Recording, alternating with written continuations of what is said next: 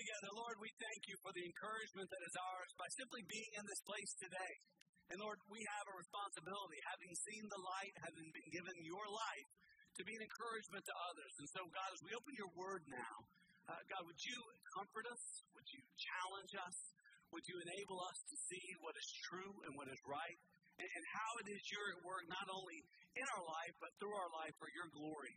We ask you to do this in the name of Jesus Christ our Lord. Amen. If you would, go ahead and be seated.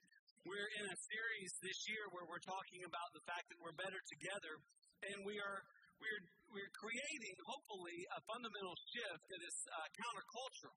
We are seeking to go from me, where it's all about me, to we, where it's all about us, where it's all about what God is doing in us and through us as a community. And that's often easier said than done, because our natural tendency is to worry about what's going on with me. But really, life is found in the midst of we. It's in our relationships, not only with God, but in one another, where we really experience the goodness of what God has for us. And so, as we're talking about worship during this series, the fact that we worship better together, we're looking at the different intricate realities that come into play because of who Christ is, what he's called us to be, and how it works out in our lives. And so, today we're going to talk about the fact that we get to be encouraged. We're encouraged better together. We worship better together because we're able to encourage one another better together. And that's what worship, a big part of it is, because, friends, you know this. We say it all the time. The world is not as it should be. Each one of us, we could all speak to something significant that's happened in our life just in the past few days, or maybe something that's happened in the world that reminds us this world is not as it should be. And we who believe, we know why. We understand what is at stake and what's going on because we understand the story. The story of God has been revealed in the Bible. The Bible's not a collection of stories or sayings. It's a single story. And this story tells us why the world is not as it should be and how we know it. See, we know the world is not as it should be because we know we were made to be in harmony. When God created all things, he made them in harmony. And so what upsets us, what disturbs us now, is when anything happens that is not harmonious with life and peace and joy and love, there's something inside of us that says, that's not right, that's not good. And the question becomes, well, what happened? Why is the world broken? Well, because of our sin, because of the fall. But here's the good news. God did not abandon us, and instead he came to rescue us. And so I love our baptismal teachers. They say rescued on it because it speaks to this glorious reality of what God has come to do. And then we're also reminded that the Lord's not finished yet. The restoration is coming. This world is not our home as it is. He's going to bring a new heaven and a new earth. And until that time, we've got to live with hope. And so here we are now. We're in the midst of the rescue and the restoration. We're in the midst of a grand story, and every single one of us has an important part to play in this story. Now, I know some of you don't believe that today. I know some of you think, my life is not making headlines. You know, my life is not one that is of much consequence to everyone else. I want to remind you that in this story, as G.K. Chesterton called it a novel, God cares about all of his characters, about all the people he's brought into being. Look what Chesterton said. We must certainly be in a novel. He's talking about the history of the world according to the biblical narrative, the story. What I like about this novel is about God is that he takes such trouble, look at this, about his minor characters. You know, when little kids have performances, sometimes maybe you've seen these, you go to the performances and some kid gets to be the bush, right? You know, and mom makes something and he comes out and he's a bush and he just sits there and everybody gets their video camera and, hey, what are y'all doing? Oh, we're going to go see a play. Oh, good, Johnny's in it. Yeah, what's his role? He's a bush. It's green, it's great, it's glorious. Well, God doesn't have any bushes in his family. He has people. And every single person in God's family has an important part to play in this story. Now, again, everything inside of you right now may be saying, but my story's already done. No, it's not. No, it's not. My part of the story, it's not going to be very important. Yes, it is. Yes, it is. You have a crucial part to play in the kingdom of God. If you have been saved by grace through faith in Christ alone and you're still alive, the story's not done. And there's more for you to do. And at a minimum, what we need to be doing for one another is being an encouragement to one another. See, God designed us in this fallen world, having rescued us, to be able to grow. And the only way we grow is through resistance. So oftentimes we want to pray for comfort and ease, but that's not how we best grow. That's not how we get strength. That's not how we find ourselves loving God more. Show me a person who has only lived in comfort, and I'll show you a person that doesn't have a great love for God. Show me a person who has suffered much and had to live in dependence upon the Lord. I'll show you someone who has great love for God. It is God's design that we go through these struggles, but there's good news. Listen to what Jesus said. Remember what he said in John 16:33? Y'all know this, right? Yeah, John 16:33. I have said these things to you that in me you may have peace. In the world you will have tribulation, but take heart, I have overcome the world. As it says in the design there, we're pursuing and recovering God's design. And as a part of God's design for us, he's going to have us go through tribulation. It's not an accident. It's a part of the plan. It's a part of the story. Your suffering, your pain, your opportunities, all of them are a part of the ultimate plan of God. And we never know the ripple effects of our lives and the lives of other people. But here's good news. Christ has overcome the world. That should create two things within us: humility and confidence. First, humility, because it is Christ who has overcome the world, not us. The good news I have for you today that I'm going to teach you is not how you can be self-sufficient and independent of God and everyone else. It's not what I'm going to teach you. I'm not going to teach you how to save yourself. Today I'm going to teach you the gospel. The good news is God has come to save you. And he has the power to overcome every challenge and trial and opportunity that you're going to face. And he has a plan for it. He has overcome the world. And so that's humbling, but it also gives us great confidence. Because the God who is with us can overcome. And so we're in the midst of this battle. And make no mistake, it's God's design that we be in a battle. Look what it says in Ephesians chapter 6, verse 12. We do not wrestle against flesh and blood, but against the rulers, against the authorities, against the cosmic powers over this present darkness, against the spiritual forces of evil in the heavenly places. Listen, God didn't save us and immediately take us to heaven. He saved us and he set us to be soldiers on the front lines of his battle in this world. God designed it so that we would go forward against the darkness. And the only way we can do that successfully is through the strength of God. We cannot do it on our own, and we were not designed to do it by ourselves. Light is stronger when it is grouped together. A single light can't do a lot, but you put together, as we do at Christmas Eve, you put enough light together, it can light up a room, it can light up a city. And God has called us to be that kind of light, but we got to do it together. We're better together. And worship is better together when we understand each one of us in our individual lives has a crucial part to play in every hour when we gather together. This hour is crucial because it prepares us for the rest of the week to go live on mission. And while we're here, we're on mission because we're here to encourage one another. In the midst of this spiritual battle, we have Christ, but we also have one another. And there's something significant about soldiers who are walking in tandem, walking together, who are saying to one another, I believe in Christ and I love you because Christ has loved me. And that love is manifest in how we care for one another and how we call upon the name of the Lord together to celebrate his grace and his goodness. And it's something we need to anticipate and never miss because it's a glorious opportunity to glorify him and to encourage those who are around us. That's what we're going to see in our text today. If you got your Bible, and I hope that you do, take it out and turn with me now to Romans chapter 1, verse 11.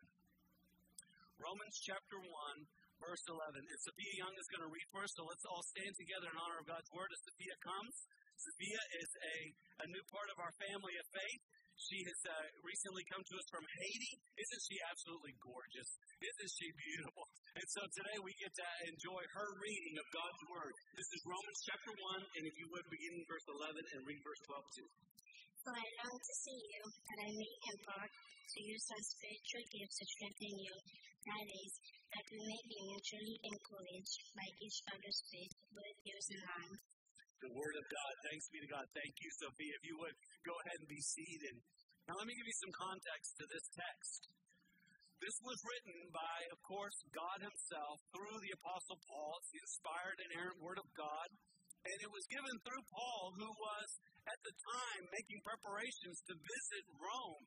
He had never been there. He's writing to a church he's never worshiped with. And he's writing to tell them that he can't wait to see them. Now, he's in the midst of a pretty big project himself at the time. He was picking up a collection to go back to Jerusalem to care for the church there that was dealing with a famine that was about to get worse. Paul also knew that he would soon be arrested. The Holy Spirit had made that apparent. And so he's now writing to this church at Rome, and he's writing to a church that's divided. The church at Rome was planted by Jewish people who on the day of Pentecost were saved. The day when the Holy Spirit came down, Pentecost Sunday, there were Jews from all over the world who had gathered there for that very important celebration. And as the Holy Spirit worked through the apostles and Peter preached that great sermon, many were saved, thousands were saved. And not all stayed in Jerusalem. Many went back to their homes. And one of the places where the people went was back to the city of Rome. And there a church was planted. It was led originally by Jewish leaders, but then because of the power of the gospel, as we well know, it's not just for Jews, it's for Jews and Gentiles. Gentiles began to believe. So this church began to grow in Rome, but it was primarily under the leadership of the Jews until the year 49. And in the year 49, all the Jews were expelled from the city of Rome. And so now there was a church that had been under one set of leaders. Now other leaders were having to step up. Younger leaders were having to step up, while the others had to vacate because of this persecution. 5 years later, the Jews came back. They were allowed to be back in the city. And so they came back to a different church. And so Paul is writing to what could have potentially been a divided church, what could have created disunity and disharmony within the body. God inspired Paul to write to them to say, listen, we are one. I can't wait to be with you, and I want to remind you what unifies us. And the thing that unifies the church, the thing that unifies Living Hope is not our age, it's not the color of our skin, it's not our socioeconomic background, it's the gospel. Paul spends the first 8 chapters speaking to the power of the gospel that unifies his people. He also spoke to the mission. He also spoke to the thing that unifies God's people is that we are called to participate in what God is doing in the world. The book of Romans, I have long believed, is the first and one of the most powerful fundraising letters for Mission Project that has ever been written. I think this is a fundraising letter. Paul is writing to the church at Rome because once you get to the end of the letter, you see he's made his point. The world is lost. There's darkness. The gospel is true. Jesus has come, and now we got to take the gospel to the rest of the world. And by the way, I'm heading to Spain, and I would like your financial support. And that's what he's doing. He's making the case for his international mission engagement. So he's writing to the church to say, listen, you guys, we got to be united. You've got to be united around the gospel, around the mission of God, and around this calling to be a people that send people like me. And so Paul, anticipating coming to them, he writes this letter. And what he's looking forward to is worship. He's looking forward to this encouragement that's about to happen. And what we see in our text today is what we should anticipate. Every time we come to worship, these are the things that we need to anticipate. There's 3 of them, and it's really a sentence that develops, and I want you to take note of it. So take note. Worship is better together, first of all, when we anticipate meeting as people in need. Look what Paul said in verse 11. He says, for I long to see you. Paul was writing as a people that he was in need of help of. See, Paul couldn't do what he was called to do alone. None of us can. All of us, by the design of God, are meant to be in community with other believers. If you can do alone what God has called you to do, I doubt very seriously if it is God himself has called you to it. It's not that you don't step out in faith. It's not that you don't do the work. But you will always need the prayer support. You will always need the accountability. You will always need the strength of other believers. Even when you're out solo performing a service that God has uniquely called you to, if that is your circumstance. But we always need one another. Here's the Apostle Paul. I mean, this is the big dog, right? And he's basically saying, I long to see you. Why? Because because he's in need. And he also knows that the people he's coming to see are in need. He knows that they need instruction. He knows that they need to be reminded of the gospel. And that's why he writes such an in-depth, theologically sound letter. Understand that everyone in this room today, we've all come in this room with needs. Now, I know we don't all show it. And oftentimes, many of us don't want to show it. We want it to look like we have a Facebook kind of life, right? You know, on Facebook, everything looks great. Everybody's happy. Even the food looks good, right? But can I tell you, I know most of the people in this room, and we don't all live a Facebook life, all right? But we all have stuff. You know, I like to say, we all got underwear showing somewhere. You know what I mean? And we all have needs. We all have trials. We all have temptations. We all have opportunities. You know, sometimes folks look at their lives and they think that the only hard parts are the parts when things are going wrong. Can I tell you, it's often just as hard when everything's going right. Because now you're having to move forward, you're having to live by faith, and you're having to take on a challenge that maybe you don't feel equipped to handle. And so no matter what your situation is today, understand everybody in this room sitting around you is in need. There are needs that are financial. There are marital needs. There are family needs. There's some parents sitting here right now whose hearts are breaking for their children. They're so concerned. There's some who know of needs in other places of our city and other places of the world. And their minds are on those needs right now. And it's coming here. And being reminded of that glorious day, being reminded of Christ's coming, of his return, of the power of God to be at work. It's that encouragement that they're getting right here. I know this doesn't seem like it, but I'm telling you, there's some folks sitting here right now. This is the most encouraging hour of their week, and then they're going back into the darkness to fight a fight. And we need to make sure that everyone who comes here feels the encouragement of the Lord. Because we're all in need. We all have challenges. We all have to face different things. And let me tell you some mistakes I've seen people make. Here's a huge mistake I see people make all the time is they say, well, you know what, I can't go to church right now because I am so needy. I have so many things going wrong. I need to get my life right first before I start coming to the church. Can I tell you, that is not wise. It's part of the mission of the church to help you in those low times. You know, and if you're only going to come when everything is good, well, we'll catch you in heaven, right? But that's not the way God designed it.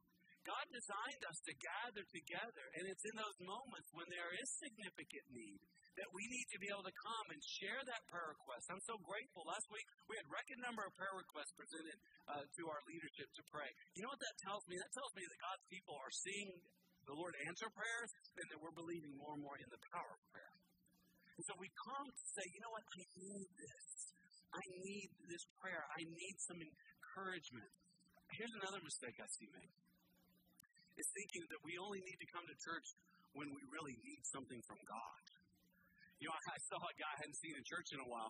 I said, hey, I haven't seen you in a while. He said, yeah, things are going pretty good. I hadn't really needed God. It was everything in me not to punch him in the nose.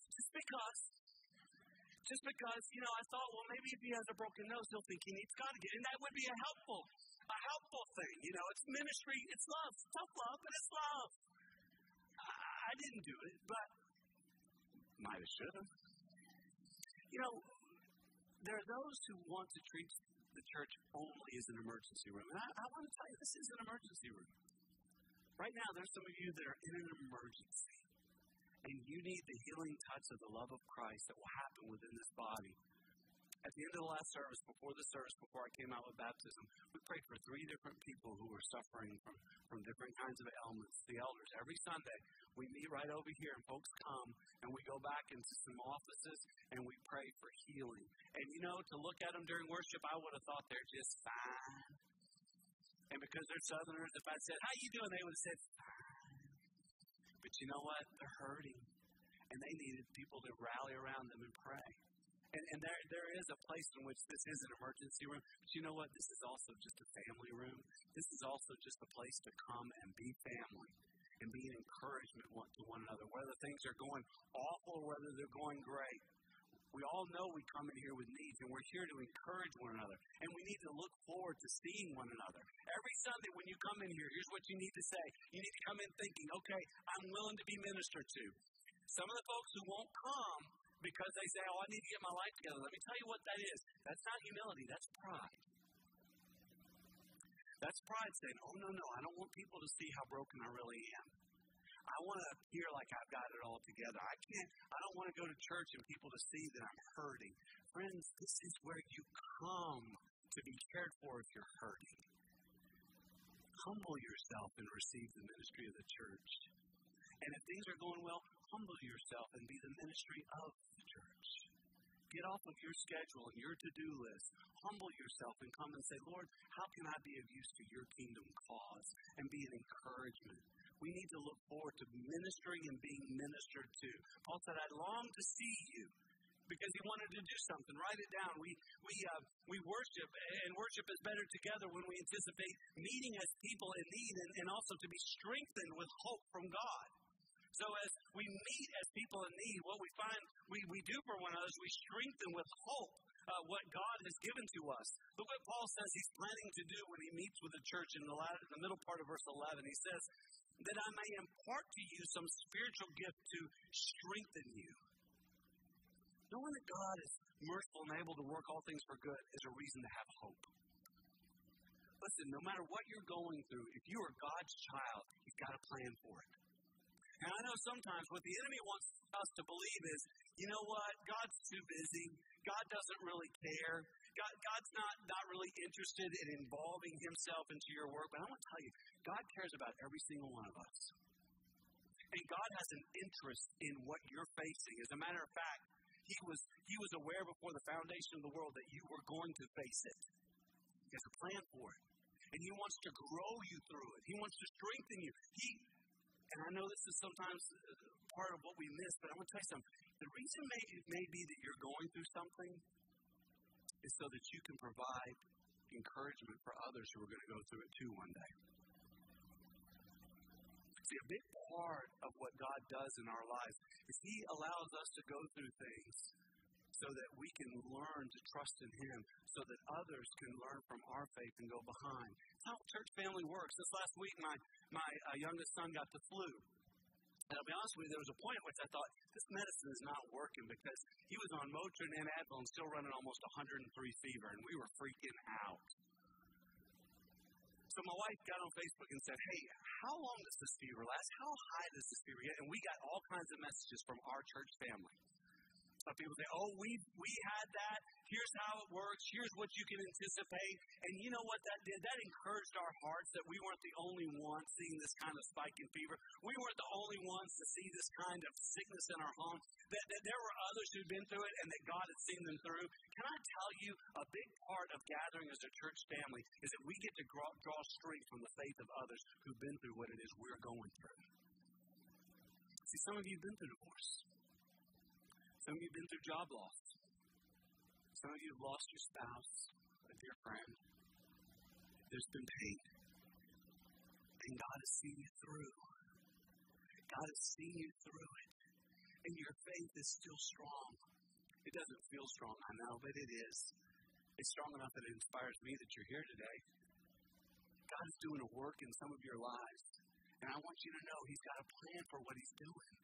And you're not the first one to go through this. And you won't be the last one. And the same God, I know you hear this and you think, well, I know that, but do you know it? Do you know that the God of Abraham and the God of Moses and the God of David and the God of Paul and the God of Peter is my God and yours? He's the same God. And so what we can do is that we can be influenced by other believers and we can draw strength from their faith, because the same God who took them through it will walk us through it, and that strengthens our faith. One of my favorite scriptures in all the Bible is found in the book of Hebrews, chapter 13. Look what it says. It says, remember your leaders. And again, I know he's talking about those in positional leaders, but I would say to you that a leader is anyone that influences you. And that might be a child, it might be a grandparent, it might be a friend, someone that you see walking in faith. Those who spoke to you the word of God. Consider the outcome of their way of life and imitate their faith. What is he saying? He's like, watch people who've gone through what you're going through. and take hope and draw strength from their faith. Why? Because Jesus Christ is the same yesterday, today, and forever. The same God who blessed those people that you love and admire is the same God who's going to bless you. And as we come together and we see one another struggling and facing trials and walking through opportunities by faith and worshiping God, and we see God's faithfulness to see them through, it strengthens our faith. You never know when your turn's going to come, friends. You never know when your turn's going to come, but it will. Your ride is already, it's been planned. I'm telling you, when you get on that ride, it's going to feel scary. But I want you to know, anything and everything you will ever face, Christ and the saints that have gone before us have seen it through too. And the same God who saw them through will see us through. And we need to gather to be encouraged by that reality. Not only from the Word of God, but in the testimonies of one another. As we experience worship together, we're better together because we can encourage one another better together. And so again, thinking through this, there's a development here. Worship is better together when we anticipate meeting as people in need to be strengthened with hope from God, so that what? So that we live encouraged by each other's faith.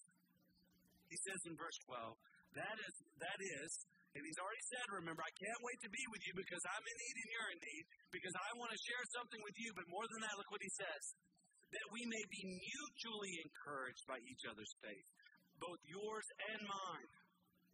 Now let's remember something. By the time Paul got to Rome, he was in bad shape. He had been beaten and stoned more times than any of us could imagine. He'd been through a shipwreck. He'd been arrested. He'd been tortured. He had friends turn their backs on him, betray him. So now he's coming to Rome. He's worn out. And he's anticipating being with this church because he needs his faith encouraged. I wonder what kind of church you found there at Rome. I wonder if it was able to minister to him. Seems like it was. Here's what I know is happening here at Living Hope right now. There's people that have shown up today that are worn out. They're tired. They're just so fatigued. I wonder what kind of church they found today. I wonder if they found a place of encouragement. I wonder if they found a place that said, you know what, you're loved here. We care about you. We want to help you. And if you haven't heard that yet, hear it from me. We're here for you. If you need counseling, we can counsel you. If you need prayer, we'll pray for you. If you need a friend, we'll help you get connected.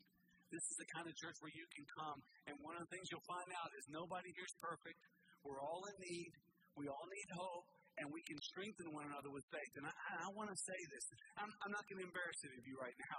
But because I don't want to embarrass you. I really, what I'd love to do is, there are stories right here, in this section right here, of how I've seen God work through people's lives, and I want you to know, you inspire me.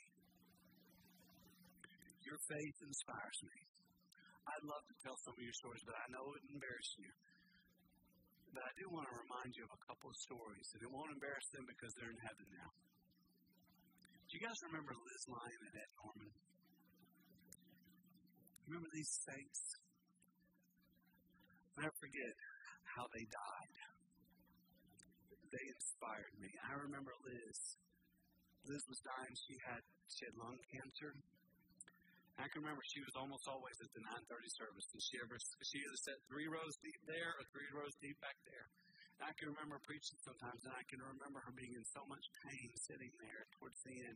And I can remember bracing herself and taking a breath and letting it out and just kind of sit and listen for just a few seconds, pain-free, before she'd have to take another breath. But she wanted to be in the midst of God's people. She wanted to hear the praises of God and the preaching of His Word, and to be encouraged by other believers. And I want to tell you, she thought she was here being encouraged. You know what she did? She encouraged me. Her faith inspired me. I remember the day Ed Norman was diagnosed with cancer. I was driving.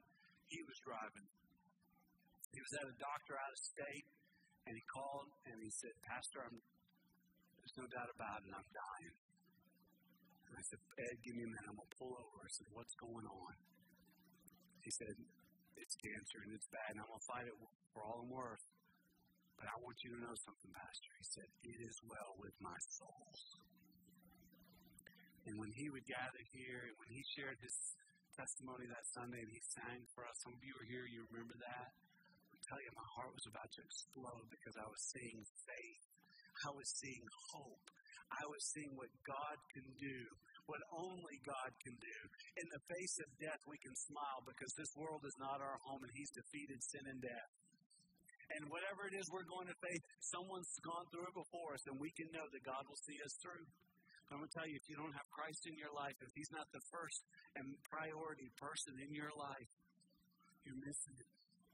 And if you're not a part of a church family, you're missing it. You need, I need, we need this to be about we and not me. We need Christ.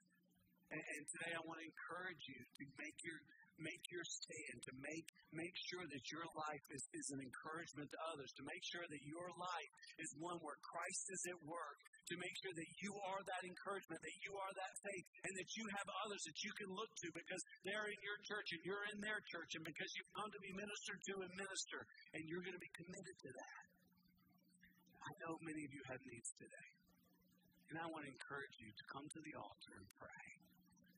There's peace, there's confidence, it's humbling, I know.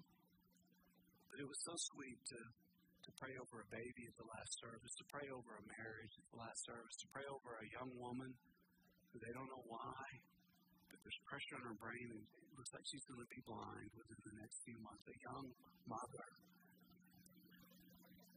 But it is well with their soul. Is it well with your soul?